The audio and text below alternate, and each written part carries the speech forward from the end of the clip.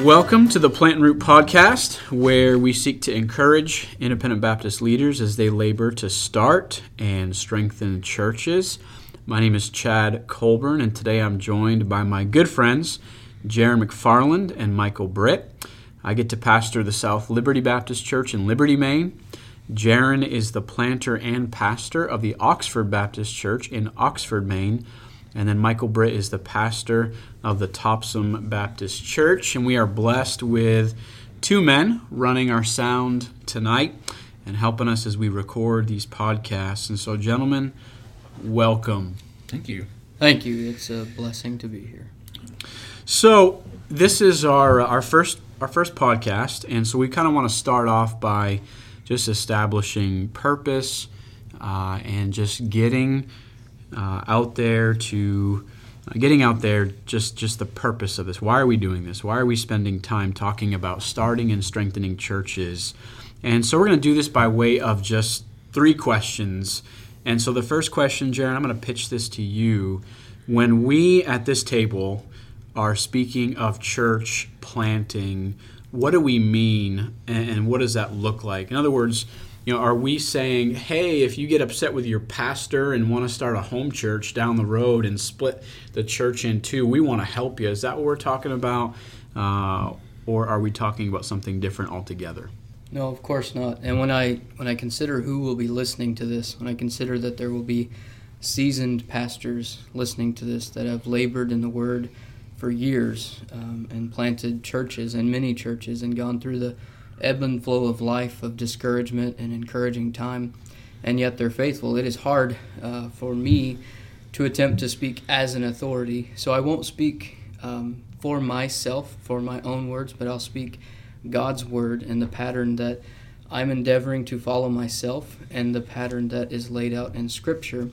And the clearest pattern that I have found as far as what a church planter is to do when they get into the town, Paul says in 1 Thessalonians chapter 1, verse 5, "For our gospel came not unto you in word only, but also in power, and in the Holy Ghost, and in much assurance, as ye know what manner of men we were among you for your sake." So Paul there speaks about how the gospel came to the people at Thessalonica. And the first way, once the church planter gets into the town, the first way that they go about planting the church is with the Word of God.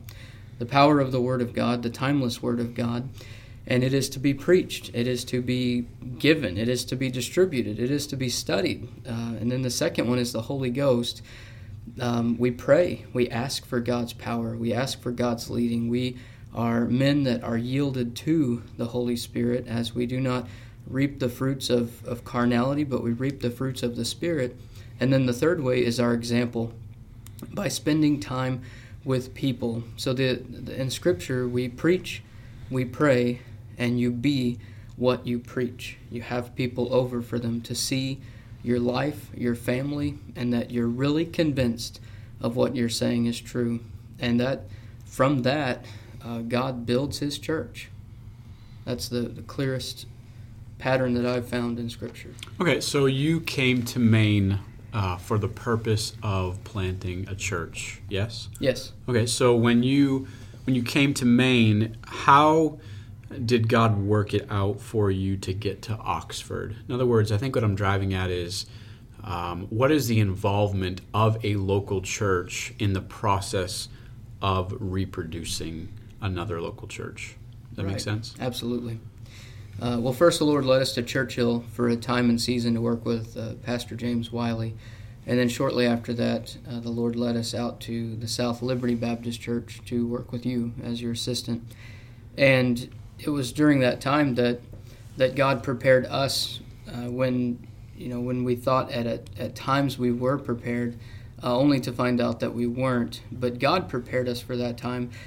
And then I believe the best way to do it with involving everybody in the biblical pattern is that the sending church sends out a specific group, but they stay with them. They're behind them 100% through prayer, through finances, through involvement, and they're just with them through encouragement, so that they do not, so that the people that are then sent out do not go through those discouraging times, or rather are greatly affected by those discouraging times. Okay, so nuts and bolts today. A man from our church, Ronald Gibson, helped you change your tires. Yes. And something as simple as that is your sending church being engaged still in the work. Oh, absolutely, yeah. Right. They come probably monthly and make visits and drop off supplies, meat, tools, whatever it is that we need. They bring it.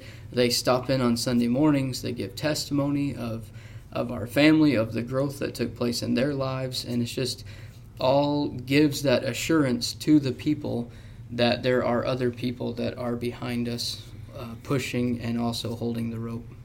Okay, so you would say then that I think we would agree on this because we are close and we're good friends. So we've just seen what God has done in that when we sent you out, and we've continued to be a part of that work just through friendship, through encouragement, through giving, through being ministered to. Church planting is not this idea of send a guy out and then once a year get a report from him. It's send a family out and stay invested in that family as they work to. They're an extension of you to a certain extent. They are carrying the gospel to a place that you cannot go. And Oxford is, it's like an hour and a half from where we are. Right. But there's a whole set of people there that the Lord's using you to reach them in ways that we can't. Right. And then we get to be a part of that. We get to hear about it. We get to rejoice with you in it. So we're going to speak positively about planting churches because it's a wonderful thing. Yeah, it's God's plan. All right, so awesome. So Mike, you're here with us? Yes. All right. Doing well? Yes, I'm still doing Coffee's well. kicking in? I think so. Okay, so when it comes to rooting, I'm going to do air quotes, rooting, or I like the word strengthening. What does that look like? Because your situation's different. You did not, now you and Jaron went to the same college, right? So you were college mates? Yep. College mates? Is that a word? Oh, yeah. That's 2 words, It actually. is now. Okay. So you're even peers, right? Sure. How old are you, Mike? I am 32. 32, and and you a are? half. 32 and a half. Wow, when's your birthdays? August. August? Well, I'm a little bit younger. When I'm is- in November. Wow. So Yeah. you were nearly having the same birthday. That nearly? Does that count as nearly? Yeah. I was going to say nearly getting potty trained at the same time. But Good thing you didn't say that. I didn't say that. Well. But I did. And now it's there forevermore. Yeah. But, okay, your situation is different. Sure. You did not come to Maine and start a brand new work. You inherited a work that existed for a time, but was waning. So tell us about that, what that looks like from as you took it, the transformation, the transition, and then, where are you today? Okay. So I was working with Pastor Wiley at Churchill Baptist Church, just minding my own business and having a good old time. I was cool with being the assistant pastor for a long time, and that's kind of the direction I thought my life was going to go. We had just purchased a house, and we were here to stay. And even after the financial ability to have me full time as an assistant pastor dissipated, we still stayed on staff. We wanted to do that. Then I got a call from Pastor Todd Bell at the Calvary Baptist Church in Sanford, and he had been, he really, his call, it seems, is he specializes in placing men in empty pulpits. That's a burden, I think, that he's embraced, and he called me, and in his signature Todd Bell fashion, goaded me into preaching, not candidating, but just preaching at the then Tabernacle Baptist Church. Well, I went down and preached, and before too long, actually it was that same Sunday, I knew without a shadow of a doubt that was where I should be.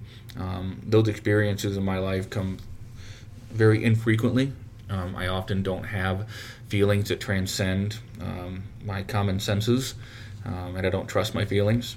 But there are those certain times that things happen that you really don't have an explanation for, other than this was the mighty hand of the Creator moving me and placing me. And so there's a pro of an established church is it's an established church. There was a building paid for. There were some members left. The church had a rich history. It was a what we might now identify as your typical, for lack of a better word, not a derogatory word or pejorative word, but a typical independent fundamental Baptist church. And then another pastor took it over for about a decade or so, a little more, and small changes, but ultimately there have been a couple of splits and there were only a few people left at the church. So anyhow, long story shorter, I said yes, and the church voted me in, and I'm very, very thankful. But the transition that you mentioned, the pro is that it's an established church. The con is that it has an established disposition. So when you go to take a church, you can agree with the basics of the statement of faith and say yes and yes at all the right places. But there are a lot of small convictions, preferences, and standards that a pastor might have that might not mesh automatically with the members of that church. And so the process of getting to know one another and of carefully unveiling oneself to the church body over a period of time, so as to say, hey, love me, trust me, know that I'm not a complete raving psychopath. I have a question. Yeah, go ahead. How long did you wear a veil before you... I can't say that I consciously did. Okay. I think it's the same thing that you might do in any relationship. Like when I started talking to my wife, she doesn't need to know that I have a collection of stuffed hamsters no, I'm just joking, I really don't. But that's the sort of thing you don't want to let out right away, Yeah. But honestly, it wasn't ever a purposeful thing, but you do. I think any of us, when we enter into a relationship for the first time, you always have your guard up a little bit more so as to say, hey, you can trust me. I do love you. I do want the best for you. And then over the years, they know that I'm a little crazy. We like doing and I know that we're probably going to address this in a future podcast, but our church meeting structure is a little bit different. Sometimes we do things a little bit differently down at the churches, but I wanted them to know that they have me wrapped around their fingers, so to speak, as their pastor. I love them. I would do anything for them. And when they know that, and I think that it helps the transition. So, yeah, having a group established has pros and some potential cons.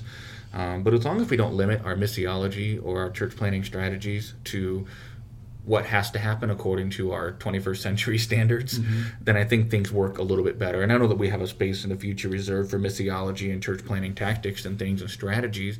But I suppose that's kind of how it looked. I'll leave it at that for now. But it was a very smooth and wonderful transition where we grew exponentially. In fact, we grew by, in the first 3 years, almost 900 to 1,000%. Wow! Which means that we went from about 6 to 60, and now reality kicks in, and we're down to probably about 35 or 40 on a good day, and that's okay, because those are the ones who are faithful and loyal members of this particular flock, and I'm thankful and privileged beyond what language can express to be the pastor of the Topsom Baptist Church. So this is kind of how long have you been at Topsom? In a couple of months, it'll be 4 years. So 4 years, yeah. And you've been in Oxford. We just finished up 1 year of officially starting. Okay, so this is interesting because you're at 1 year. Yep. All right, you're at 4, and I'm getting close to 7. Yeah. So what's neat about this Did you say that just to make me feel bad? No, okay. no, but there's perspective. Here's what I like about this group in particular. Sure. And we're going to have different pastors in. And if you're listening right now, I want you to know that we have an empty chair that reminds us of you, that you're here. And our goal is really just to be a help to you, because if you're listening to this, you're likely in the process of starting a church, or if you are pastoring an existing work, as Mike does and I do. There's moments where you just need some insight, some encouragement. Even if we spend a whole podcast on, hey, these are all the dumb things I did, please don't do this, then we want to be a help in that fashion. So when you talk about transition and you talk about, how do I pastor this work that's had a pastor before me who's had a different ministry philosophy, whose personality is different, whose just everyday practices are different. I think we probably did similar things in that we tried to demonstrate respect for the pastors Absolutely. who were there before us. Yeah. So the pastor who was before me at South Liberty was there for 34 years, Nate Garnett. And when he took the work, all that the church had was a few people in a small building on a corner lot, and they bought property across the street, 20 some odd acres, and everything that is there now, almost everything that's there now, is a direct result of his ministry. Mm-hmm. So I came in 50 years his junior after he passed away, and to a church body that is hurting because they've lost their pastor and their friend. It's like, how do you help these people? You don't know what you think you know what you're doing, but you don't know what you're doing. Yeah. It's by God's grace. Yeah. You know, it's Jesus' church, so he holds it together. Yeah. But either way, whether you are planting a work, and you're a year into this, and right now you have 3 families plus, right? And you say, we're back to 35 or 40. You still only started with 6. Correct. Yeah. And God added. Absolutely. In our church, when we came, we had a core. We pretty much have the same core that we had then, and then some. Our church has grown. Yeah. To God be the glory. Amen. And so, when you talk about strengthening a church strengthening a church that you're the pastor of, we're talking about transition here or new works, just that need to respect the past. Yeah. Respect the past. Well, if I can speak to that super quick, the founding pastor had been there a long, long time. And even now in the community, people will still know. If I say, hey, I'm from the Topsom Baptist Church, formerly Tabernacle Baptist Church, oh, that's Danny Chamberlain's church. Yeah. And he was known in the community. And he would sometimes raise a ruckus about some things that happened in the community. And I think in many ways that's a good thing. We saw Paul do that in Acts. He said, hey, I'm a Roman citizen. Sometimes it's appropriate to stand up. But then, the next pastor, and he did things a little bit differently. But to be transparent, it's a slightly different scenario than you found yourself in with Pastor Garnett. Mm-hmm. And that it wasn't a church that was hurting because they've lost. It was a church that was kind of emaciated and kind of fatigued, a little drained, because they knew that their pastor was on the way out. In fact, they really had known for years, to be very transparent, that he had a desire, and to his credit, he didn't just up and leave, very much to his credit. But they kind of know, and so it was just kind of, everything was in a stalemate, really, at that point. And so when we came, I believe that this would have happened with anybody who had, any desire or drive whatsoever, but I think the church was excited, and we did have that initial spur of growth, some of whom are still with us. We did lose some pretty quickly as well, but yeah, I just wanted to speak to that as well, that it was a slightly different transition, and that I think the church was ready and excited for some change. Yeah. Okay. Jaron, you got anything else to add before we jump into question number 3? No, sir. Let's do it. All right. So in our respective journeys, all right, can I use that word journey? Yeah. Journey. It's cute. It's cute. It's very cute. Yeah. Like funny ha-ha or funny weird? Kitten. No, I think it's nice. Like kitten? It's very 21st century of you. Okay. All right. Relevant? Is it relevant? Okay.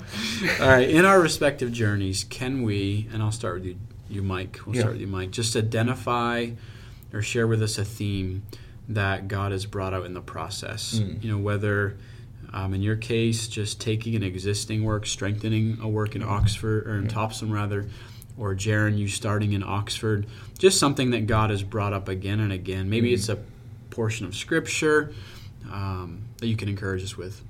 Wow. So I did have some opportunity to prepare a response to these, obviously, and I find myself writing a number of things down. And I don't want to jump too far ahead, because I know that we're planning on, again, talking about missiology and what church meetings look like, etc. But I suppose the theme that came out for me was being independent means being independent.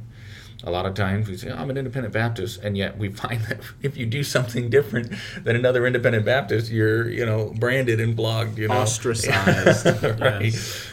And so it's interesting is that we say I'm an independent, fundamental, biblical Baptist, and a lot of people aren't independent, they aren't fundamental, and they're not biblical, and they might be Baptist. And so names are nothing. Nomenclature is empty. A rose by and a name was smell is sweet. So being independent means being independent. And it took me a while to develop a sense of moral courage to say it's okay to do things differently. And the scripture reference is Acts chapter 2, verse 42. They continued daily in the apostles' doctrine, breaking of bread, fellowship, and prayer. Prayers, I believe it is. And I think that the end of Acts 2:42 speaks of almost a Jewish ceremonial prayer that it would use in worship. They continued in worshipful prayer. So when we try to make things be the gold standard for what makes a church meeting, I wonder if we're actually leaning more upon our own understanding. And I'm pretty sure there's a Bible verse about that, leaning on your own understanding. I've not heard of it. Not familiar with that one. that I think it's in one. Amos. Okay. Amos chapter 16. No, it's Hezekiah. Right. So so that's that. And I also wrote in my notes, and I'm not entirely sure what I was thinking when I wrote this, but I just wrote, "Don't be a pompous jerk." I think honestly, maybe that goes hand in hand with the tendency that we have to hold things over each other and to say you must do it this way. And if you really trace that back, I think a lot of that goes to pride. But I won't speak to that a lot right now. I'd rather just keep my comments to the fact of the theme that God brought out of the process was certainly independent means independent. You follow God, you obey the scriptures, you follow the biblical pattern, and you'll be just fine. Okay. Jaron, how about you? Definitely. There's been different Bible verses that have encouraged us along the way. One being Godspeed from the beginning, that we can't judge or determine whether or not we're at a good speed, but we pray for God's speed, and God moves us along at His process. But recently, the verse has been, "Oh, taste and see that the Lord is good." Such a simple verse, but packed with doctrine and packed with encouragement. And so if you consider life, it's like a wave with its ups and its down and its ups and its down. And whether they're close together or spread apart, it still is full of ups and downs. But if you look at the goodness of God, it belongs to His character, and His character is immutable. It does not change. Therefore, He is good. Therefore, God has no ups and downs. God is steadily good forevermore, for everlasting. Yeah. So when we are not experiencing the goodness of God, we are savoring the bitter taste of sin, self, and pride. But when we are experiencing the goodness of God, we are actually tasting of God and seeing that He is good. So right now, what we want to do, God's done this in my heart and Kimberly's heart, but we're wanting other people, other believers and lost people to see that the Lord is good, but His goodness is not seen until one has the faith to taste. They must taste of God to see His goodness. And that's been so encouraging right now. That was a really good answer. Can I change mine? You can, but we're going to leave Okay. your previous answer in. All right. Then this will be an I just addendum. feel like mine wasn't. No, I just feel like mine wasn't that good now. No, it Thanks, was Jared. good. No, it was good. That's fine. Why don't you guys? I'll just step. Can I do mine? I guess. And maybe Just what make I'll it do is I'll do one that's just a little bit worse. worse than yours. I appreciate that. Okay. That gives So me great joy. Jaron knows me pretty well, and I will tell you that my life verse for Are you laughing over there, my life- Jared? Hey, listen. This guy's got the giggles over Okay, here. it's because of the glue we used for the, Yeah. for these We were putting up the soundproofing soundboards in the elements. studio. All right, so 1 Corinthians 9:24 says, "Know ye not that they which run in a race run all, but one receiveth the prize? So run that you may obtain." And so early on in my time as pastor, I had this mindset of just go full bore and get as much done as you can. And sometimes that came at the expense of You're assistant pastor. Wow. Yeah, because now he's in Oxford. So, no, but okay. If we're gonna speak candidly kidding. here, there were things that we had to learn together. Of course. You had to teach me, along with some precious others in my life. The Lord used to teach me to not just have that get it done mentality, but it's really not been until this year in my life that I've connected verse 24 to verse 25 that says, "And every man that striveth for the mastery is temperate in all things." The idea being discipline, just the discipline, submitting every aspect of my life over to the Lord and giving Him full and free reign of it to do with it as He pleases. And so I would, a theme, the Lord uses His Word. And so in our first, 5 years, we saw a church planted in Rockland, Breakwater Baptist Church, where Pastor Dave Peterman is there. And we saw Oxford Baptist Church planted, and we were able to be a part of ministering. And I'm thankful for all of that. I'm thankful that the Lord used those years of my life for that purpose. Mm-hmm. And I would say He's, in my own life, He's adding to that. He's getting me to verse 25, saying, all right, Colburn, slow down, and let's get more discipline. So, the Lord teaches us. It's interesting because He teaches us things independently, but also teaches us those things as we work together. Yeah. And I'm thankful for all of that.